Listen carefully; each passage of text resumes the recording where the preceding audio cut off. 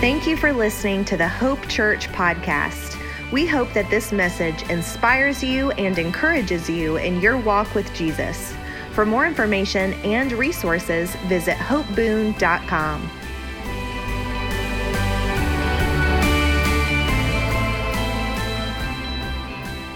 And amen. So why God? Why God? What does the scripture have to say about Almighty God? Well, I would invite you to turn to two passages this morning. If you have your Bibles, you can turn to two passages.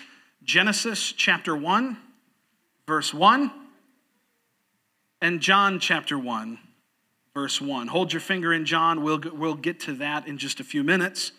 But Genesis chapter 1, verse 1, we can't go any farther back than that.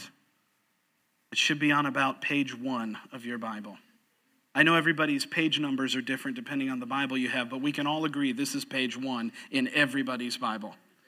Genesis chapter 1, verse 1. In the beginning, come on, you know what? Let's read this out loud together. Let's do it that way. Say it out loud. In the beginning, God created the heavens and the earth. In the beginning, God created. You know, God introduces himself within the first 4 words of Scripture. He doesn't wait a long time. He doesn't take long to uncover who he is. There was a beginning to everything. And the one who orchestrated that beginning is none other than the eternal, self-sufficient, self-sustained, almighty God. There were none before him, and there are none beside him. There can be none after him. He fills everything with his presence, and he is almighty and all-powerful. The universe belongs to him by virtue of the fact that he created it. And the only reason that the universe exists is because he desired it to be so. There is no purpose apart from his purpose, for there would be no such thing as purpose were it not for his purpose. He fully inhabits eternity. That's what's on the other side of the beginning and the other side of the end. The vastness of that supernatural realm which exists beyond time and space and matter, not only is he there, he fills it all. Of his majesty and dominion, words fall short in their attempts to describe. Of his power, there is no limit. Of his wisdom, there is no ceasing. Of his mercy, there is no restraint. And of his love, there is no end. This is the God that we serve. Listen to the psalmist, and he says in Psalm 90, verse 1, Lord, you have been our dwelling place throughout all generations. Before the mountains were born, you brought forth the earth and the world. From everlasting to everlasting, you are God. You say, Pastor Josh, you're coming out of the gate hot. Yeah, you better believe it. You know why? Because I'm talking about the one who was and is to come. I'm talking about the Alpha and the Omega, the beginning and the end, the one who is greater than everything that you face, the one who is greater than all of this world and all of this universe, for he himself originated it. He is the author and the finisher of our faith. He was there before us. He'll be there after us. He is great, and greatly to be praised is his awesome name. Talking about God this morning. God introduces himself immediately in verse 1. I like that. I like that when he authored this book, when he authored these scriptures, he didn't wait to be about 3 chapters in. He didn't set the stage and leave it mysterious. He came right out and said who he was. He introduced himself in the very first instance of Scripture. Let me ask you a question. How do you introduce yourself typically? How do you introduce yourself? If you were to meet somebody for the first time, what would that look like? You say, hi, I'm Josh. Hello, I'm Josh. Nice to meet you. How do you introduce yourself? You start by telling who you are. Never met you before. Hi, my name's Josh. Hi, that's who I am. That's how God does. This is how God does it in Genesis chapter 1. In the beginning, God. does God introduce himself? If you were to go into the Hebrew of this verse, if you were to look at that native language that the Old Testament was written in, combination of Hebrew and Aramaic, and the original texts are, of course, transcribed in Hebrew. And that Hebrew word for God, 4 words in, is the word Elohim. Elohim, you may have heard that word if you've come to church for any length of time. This is a compound word built on the base of the word El in the Hebrew, El, which means strength and might and power. So the very first syllables of the word Elohim, the very first mention of his name, is to tell you and to communicate to you that he is filled with power. Filled with power that has no limitation, with power that has no end. That there's no beginning nor end to his power, for his power is infinite. The Hebrew here underscores God's infinite power, specifically relative to his creativity. I was listening to a rabbi this week, and he was talking about the nuance of the word Elohim and how specifically nuanced it is to relate directly to God's ability to create. He's infinite in power and infinite in his ability to create. The Hebrew here, again, underscores God's infinite creative power and reveals him as the creator and master of the universe. The rabbis teach that this word, Elohim, shows that contained within nature, contained within the very creation itself, is the glory of God. That God actually hides his glory in nature. That's what the nuance of the word Elohim means. Not only does it describe the fact that he's an amazing creator, not only does it describe the fact that he, by virtue of his creation, is the eternal Lord of all. Not only does it talk about the fact that he is the big dog, but it also describes the nuance of how when he was creating, he coded into that creation and disguised it within that creation, his very glory. That's why the psalmist goes on to say, the heavens declare the glory of God, and the skies proclaim the work of his hands. The twinkle of a star is revealing of the glory of God. The pattern of the veins on a leaf that you hold in your hand is revealing to the glory of God. The fact that when they look under the microscope at a cell and they see a literal city of things happening inside of every one of our cells, these things are shouting to us all the time the glory of the God who created them. It's amazing. The Hebrew word Elohim refers additionally not only just to his power, not only to his creativity, but to his perfect justice, to his perfect order. The word Elohim, the nuance indicates to us that not only is God flawless in his creativity, but the creation itself is perfect. His justice is perfect. His measurements are flawless. He's never off by a quarter inch. How many of you have ever built something and had to measure and cut some wood? You're like, doggone it, I've cut this wood 3 times and it's still too short. It's, you know how they say that measure once, or measure twice, cut once. God doesn't have to measure twice. And he's not cutting, he's just saying it, and it is. But his justice, his standard for measurement is perfect. The Lord is flawless in all that he does. We used to sing that song, "You're a good, good Father, it's who you are." And the bridge, I love that the bridge says, "You are perfect in all of your ways." This word Elohim underscores the perfection and the majesty of our God. He is the all-powerful, infinitely creative, perfect deity, and he is in total supremacy over all of his creation. Now, why is the meaning of this Hebrew word so important? Aren't there other names for God in the Bible? Yes, there are, and we're going to talk about them in a moment. We sang about them this morning in worship, and I didn't even plan that. There are other names for God, but this one is important for two reasons that I want to give you this morning. Two reasons. Reason number one, it comes first in the Bible. Obviously, right? Can't go back any farther than Genesis 1:1.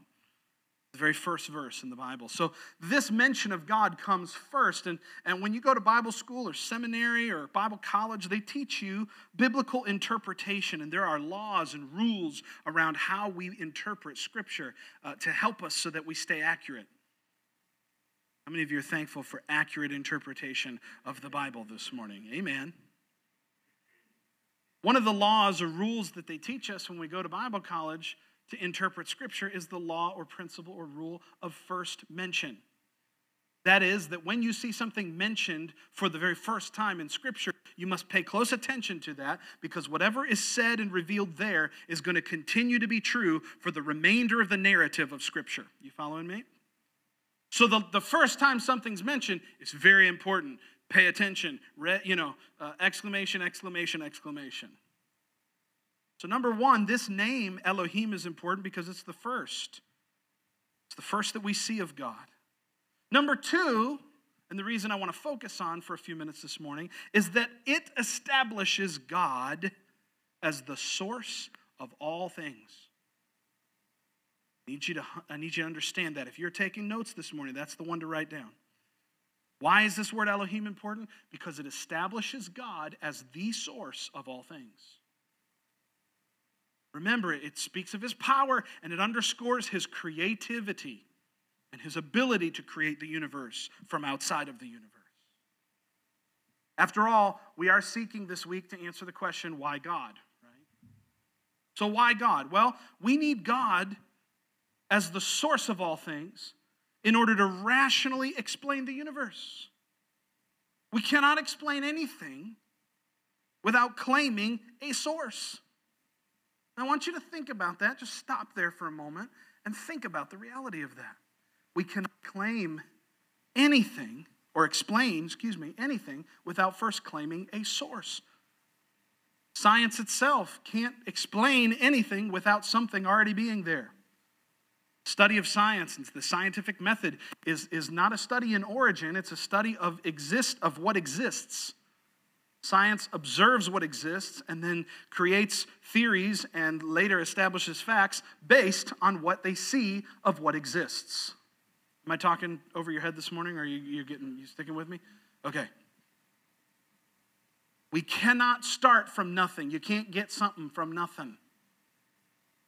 So we have to explain everything by claiming a source. And atheism and agnosticism to this day cannot get beyond this fundamental problem, and that is the origin of life. Charles Darwin published his book that was titled The Origin of Species. It's a terrible title. It's a terrible title. Why? Because it doesn't explain the origin of species. It explains what he believed happened once the species already existed. But he himself faltered at that later on in life. In fact, I don't want to get into that because it would take me off the topic. But you should really look some things up. Do some research. Darwin faltered on this later in life as they began to understand more and more on the complexity of the cell. And if Darwin was alive today and knew what we know about the cell, he would debunk what he said in previous generations. Agnosticism and atheism can't get beyond this fundamental problem of the source of everything. God created the universe from outside of it, and that's a very important thing for us to understand. It was God who created the universe outside of the universe. God did not create the universe from within it.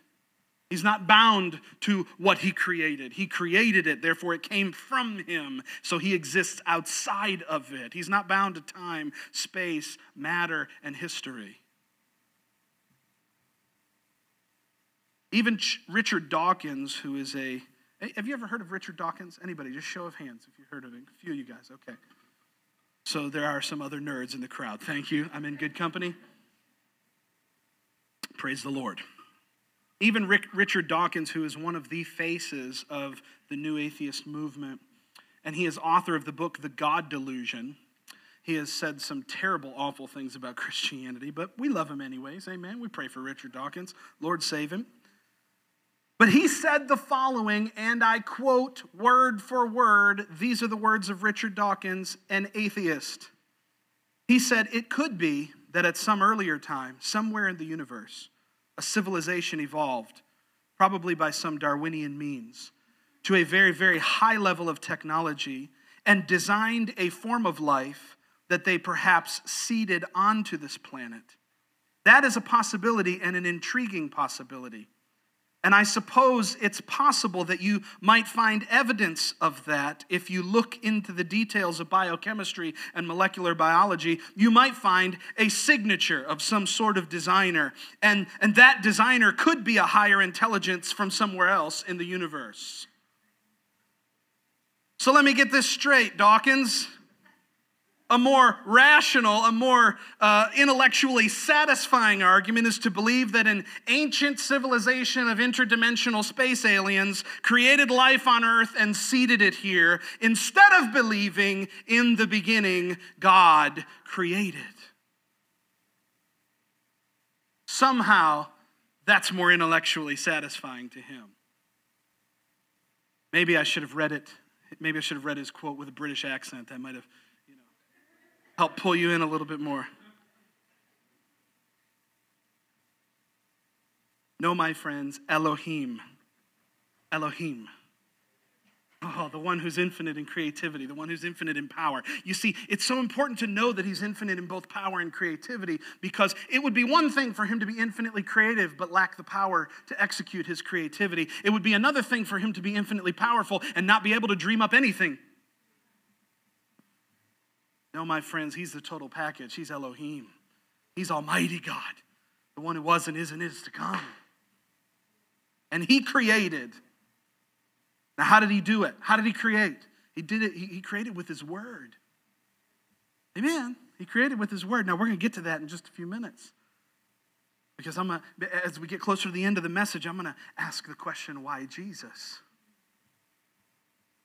But this is not all that God said about himself in Genesis 1:1. He said more.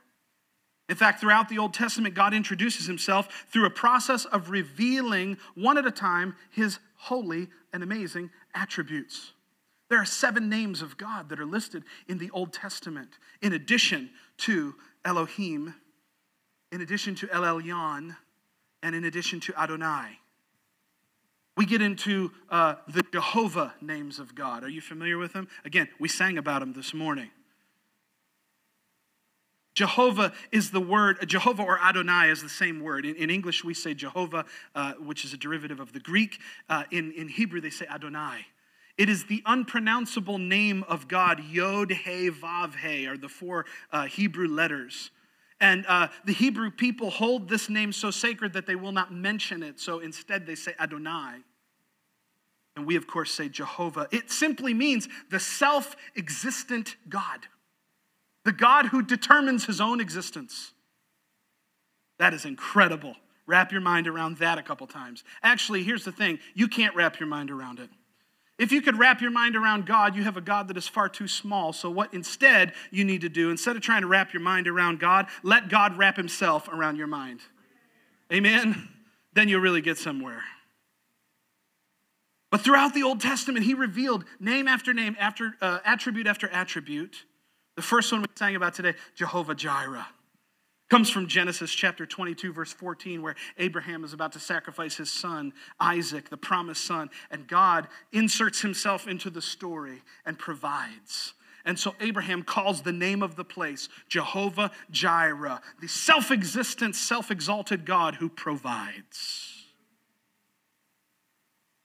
The second is the word Jehovah Rapha. That is the Lord our healer. That comes from Exodus chapter 15, verse 26, where God says, I'm not going to put any of the diseases of you that I put on the Egyptians. I'm the Lord who heals.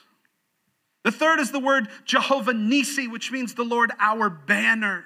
a banner of war and a banner of victory. It comes from Exodus 17:15. The fourth is the word Jehovah Shalom, which is the Lord our peace. This comes from Judges chapter 6, verse 24. The Lord our peace. The word shalom, of course, in the Hebrew means peace. It means nothing missing and nothing broken.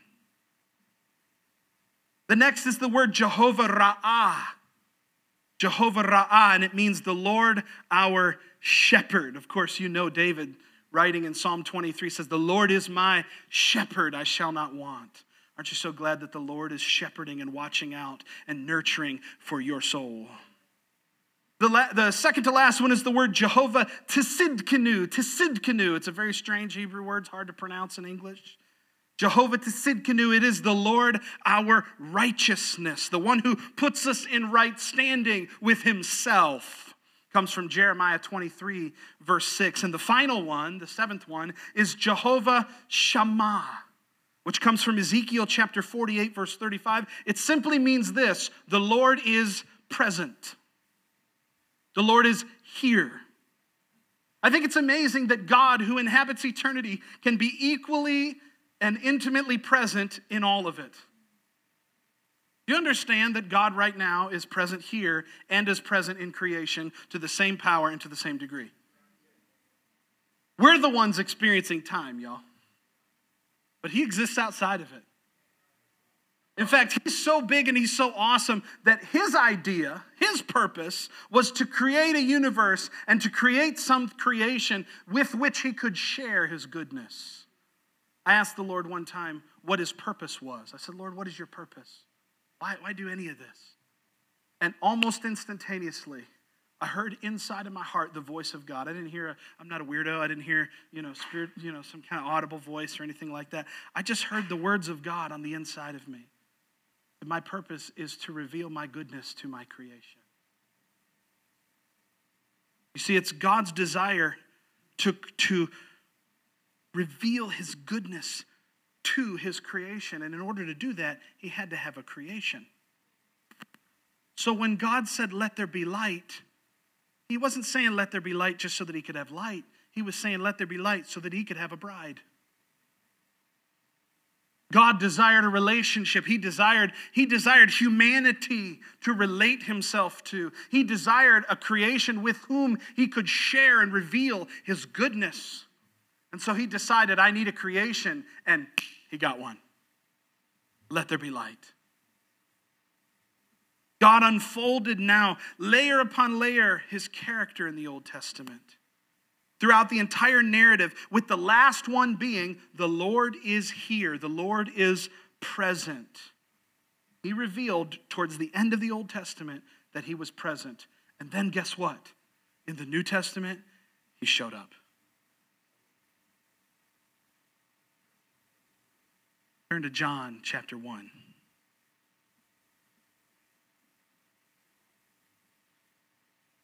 Are you ready to shout a little bit? Man.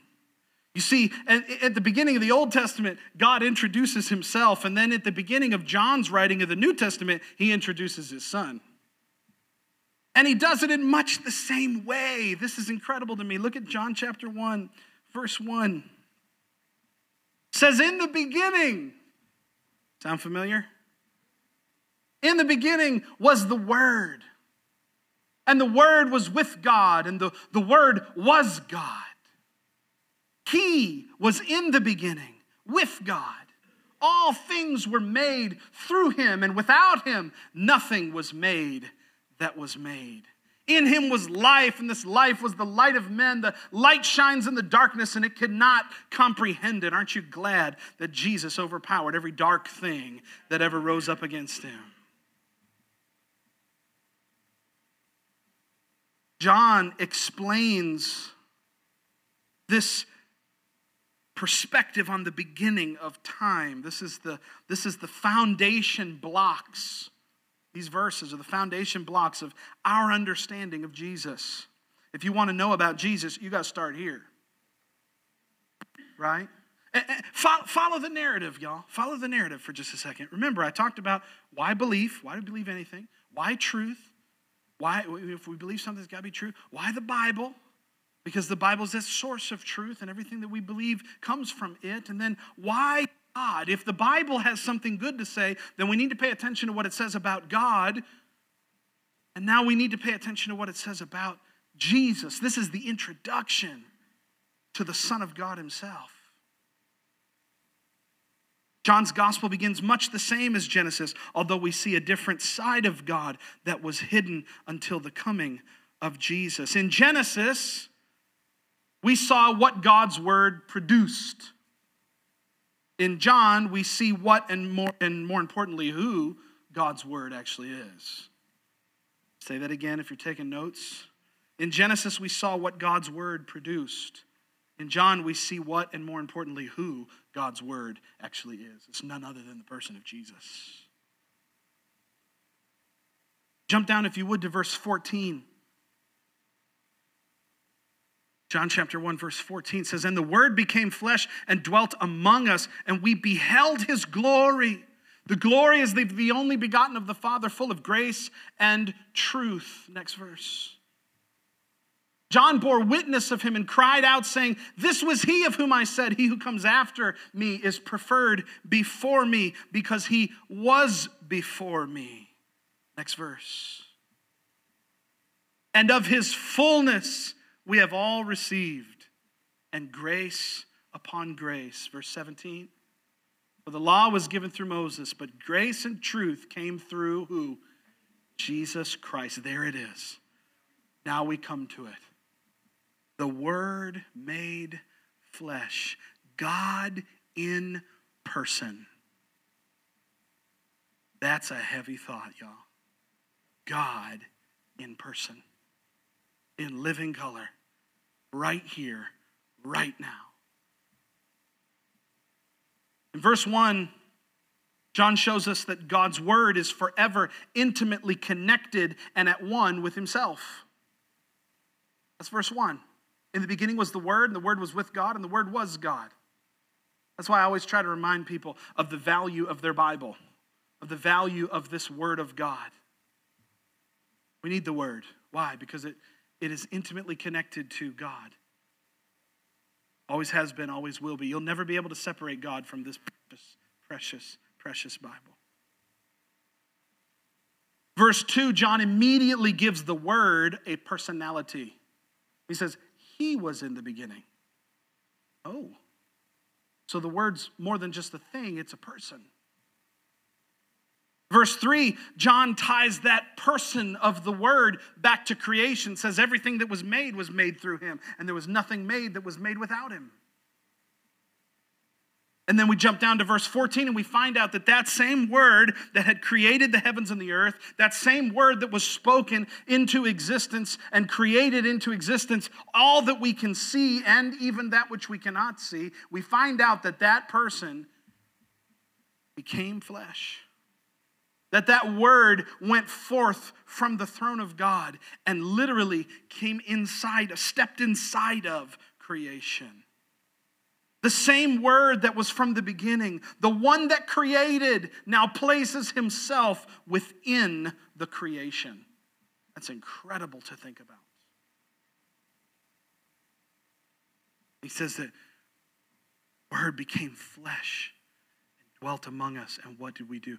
We beheld his glory. You've heard me say this before if you've come around here, but for those that maybe haven't heard me say this, the word beheld in the Greek is such a powerful word. It means to behold and be held by. Have you ever observed something beautiful? You ever gone to the Grand Canyon and been captivated by it?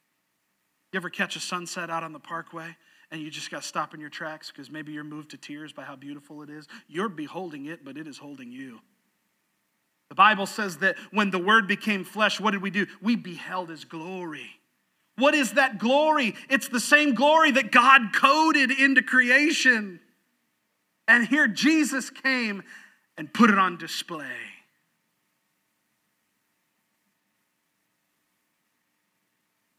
Why Jesus? Why Jesus? Because he's everything that God ever revealed about himself, except in the flesh, in the here and now, in the creation. He is everything that God ever revealed about himself in the Old Testament. He's all of that and more because he's right here, right now. He's in the flesh. He didn't stay in heaven. He didn't shout out from the eons of eternity, hey, I love you. I hope you're doing well. He actually left his throne. He abandoned and emptied his deity and his right to be a deity. And he came and got in the flesh and began to dwell and live amongst us, his creation. Listen to what it says in Hebrews chapter 1. You got time for 2 more scriptures? Amen. Hebrews chapter 1. Verses 1 through 3, listen to this. It says, in the past, God spoke to us. In the past, God spoke to our ancestors through the prophets at many times and in various ways. What does that mean? Oh, here, I'll slow down so they can get the verse up on the scripture, on the screen there. Hebrews chapter 1, verse 1, and I'm reading from the NIV, New International Version. Hebrews chapter 1, verse 1. In the past, God spoke to our ancestors through the prophets at many times and in various ways. Now stop right there. What is he talking about? He's talking about everything that I told you about God. Jehovah Shalom, Jehovah Nisi, Jehovah Rapha, Jehovah Jireh, Jehovah Shammah. All of the Jehovah names were how God revealed and spoke to the Hebrew ancestors and to the prophets for all those years. But let's keep going. He says, but in these last days, he has spoken to us by whom? By his son. Who's that? Come on, that's Jesus. In these last days, he's spoken to us by his son, whom he appointed heir of all things, and through whom he also made the universe. Watch this now. The Son is the radiance of God's glory and the exact representation of his being. Wow. He sustains all things by his powerful word. Look at what it says there. The Son is the radiance of God's glory and the exact representation of his being. If you want to know what Jehovah Jireh looks like, look at Jesus. If you want to know what Jehovah Rapha looks like, look at Jesus. If you want to know what El Shaddai looks like, look at Jesus. If you want to know what Elohim looks like, look at Jesus. He's the radiance of the glory of God. I like what Strong's Bible Dictionary says. It says, Jesus perfectly reflects the majesty of God. Jesus perfectly reflects the majesty of God. Listen to what Philippians chapter 2 says, and we'll close with this. Philippians chapter 2. I'm reading from the Living Bible here. Philippians chapter 2. Verse 5 says these words. Your attitude should be the kind that was shown to us by Jesus Christ, who, though he was God, did not demand and cling to his rights as God. What a powerful thought. Stop right there for just a second. Y'all got time for me to meddle in this scripture for 2 more minutes. Come on, y'all. This is good. Your attitude should be the same kind that was shown to us by Jesus Christ. Why? Because though he was God, he did not demand and cling to his rights as God. That's an amazing thought. Jesus was able to humble himself. He didn't demand that he remain God forever. As a matter of fact, he left that eternal place and stepped down into humanity. Verse 7 says, he laid aside his mighty power and his glory, taking the disguise of a slave and becoming like men. Verse 8, he humbled himself even further, going so far as actually to die a criminal's death on that cross. Watch verse 9. Here it is, y'all. Yet it was because of this that God raised him up to the heights of heaven and gave him a name which is above every other name. That at the name of Jesus, every knee shall bow in heaven and on earth and under the earth, and every tongue shall confess that Jesus Christ is Lord, to the glory of God the Father. Because he gave up his right to be God, because he traded in his eternal perfection, because he set that aside to come on this mission, to come to earth in the form of a man. Because he came, as the Bible says, is Emmanuel, which means God with us. Because he came with us and lowered himself and humbled himself to the point of dying on a cross. Because of all that, God has raised him up to the heights of heaven. King James says, God has highly exalted him and given him the name that is above every other name. Now watch this. Let me drive it home for you this morning. His name is higher. We talk about it all the time. His name is higher. It's greater. It's beyond. Higher than what? Do you ever think about that?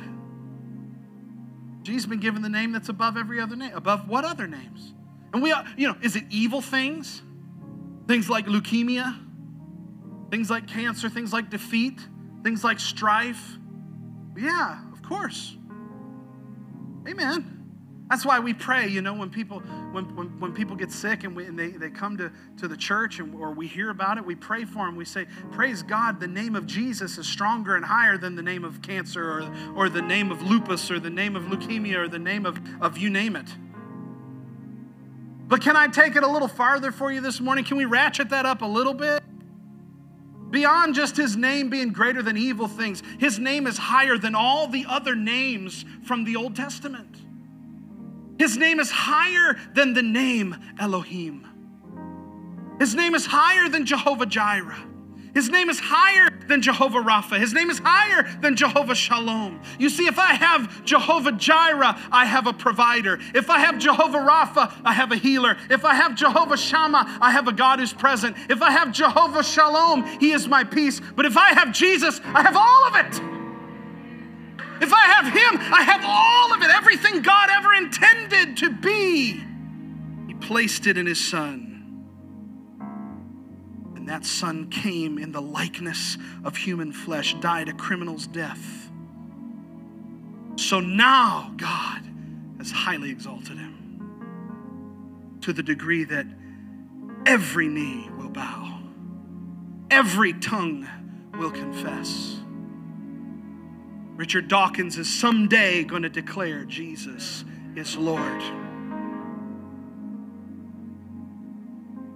I don't say that vengefully. It's just the reality that you and I are going to bow our knee, and we're either going to do so willingly or sorrowfully.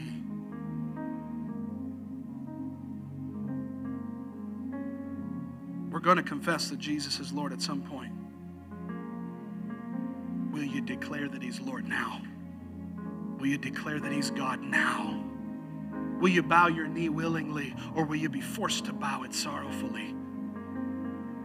Oh man, my Jesus, he's the greatest. He's the name that's above every other name. If this doesn't evoke worship from your heart, then there's something out of order. There's something out of place. You got to go back to the Bible. You got to go back to God and say, Lord, there's something in me that's messed up, because when I see the name Jesus, when I hear these things, I'm not evoked to worship you. If this doesn't stir you up, man, you got to go back to the author and say, help me, Father. Holy Spirit, meet me where I'm at. Holy Spirit, meet me where I'm at, so that rekindle and light again the fire that's on the inside, so that at the name of Jesus, I willfully bow my knee and confess that you're Lord. And can I tell you something? He'll do it. He's just that gracious, and he's just that kind, he's just that loving, that he wants to pour out his love on you. He wants you to recognize who he is, not for his sake, but for yours. Let's stand to our feet this morning. Hallelujah.